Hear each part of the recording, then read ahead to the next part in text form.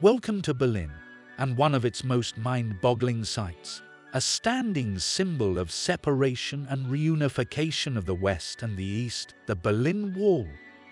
We are going to explore the most extensive leftover fragment of the wall, now the largest open-air gallery in the world, the East Side Gallery.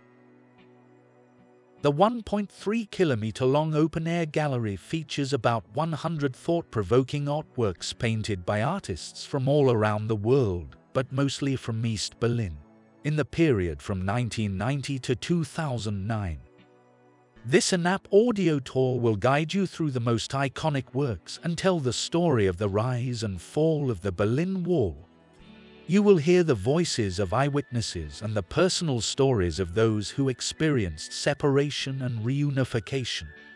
Check out historical pictures in the app as well. The tour will take about 1 hour depending on the time you will need to explore the murals. You may pause the tour and continue anytime you like.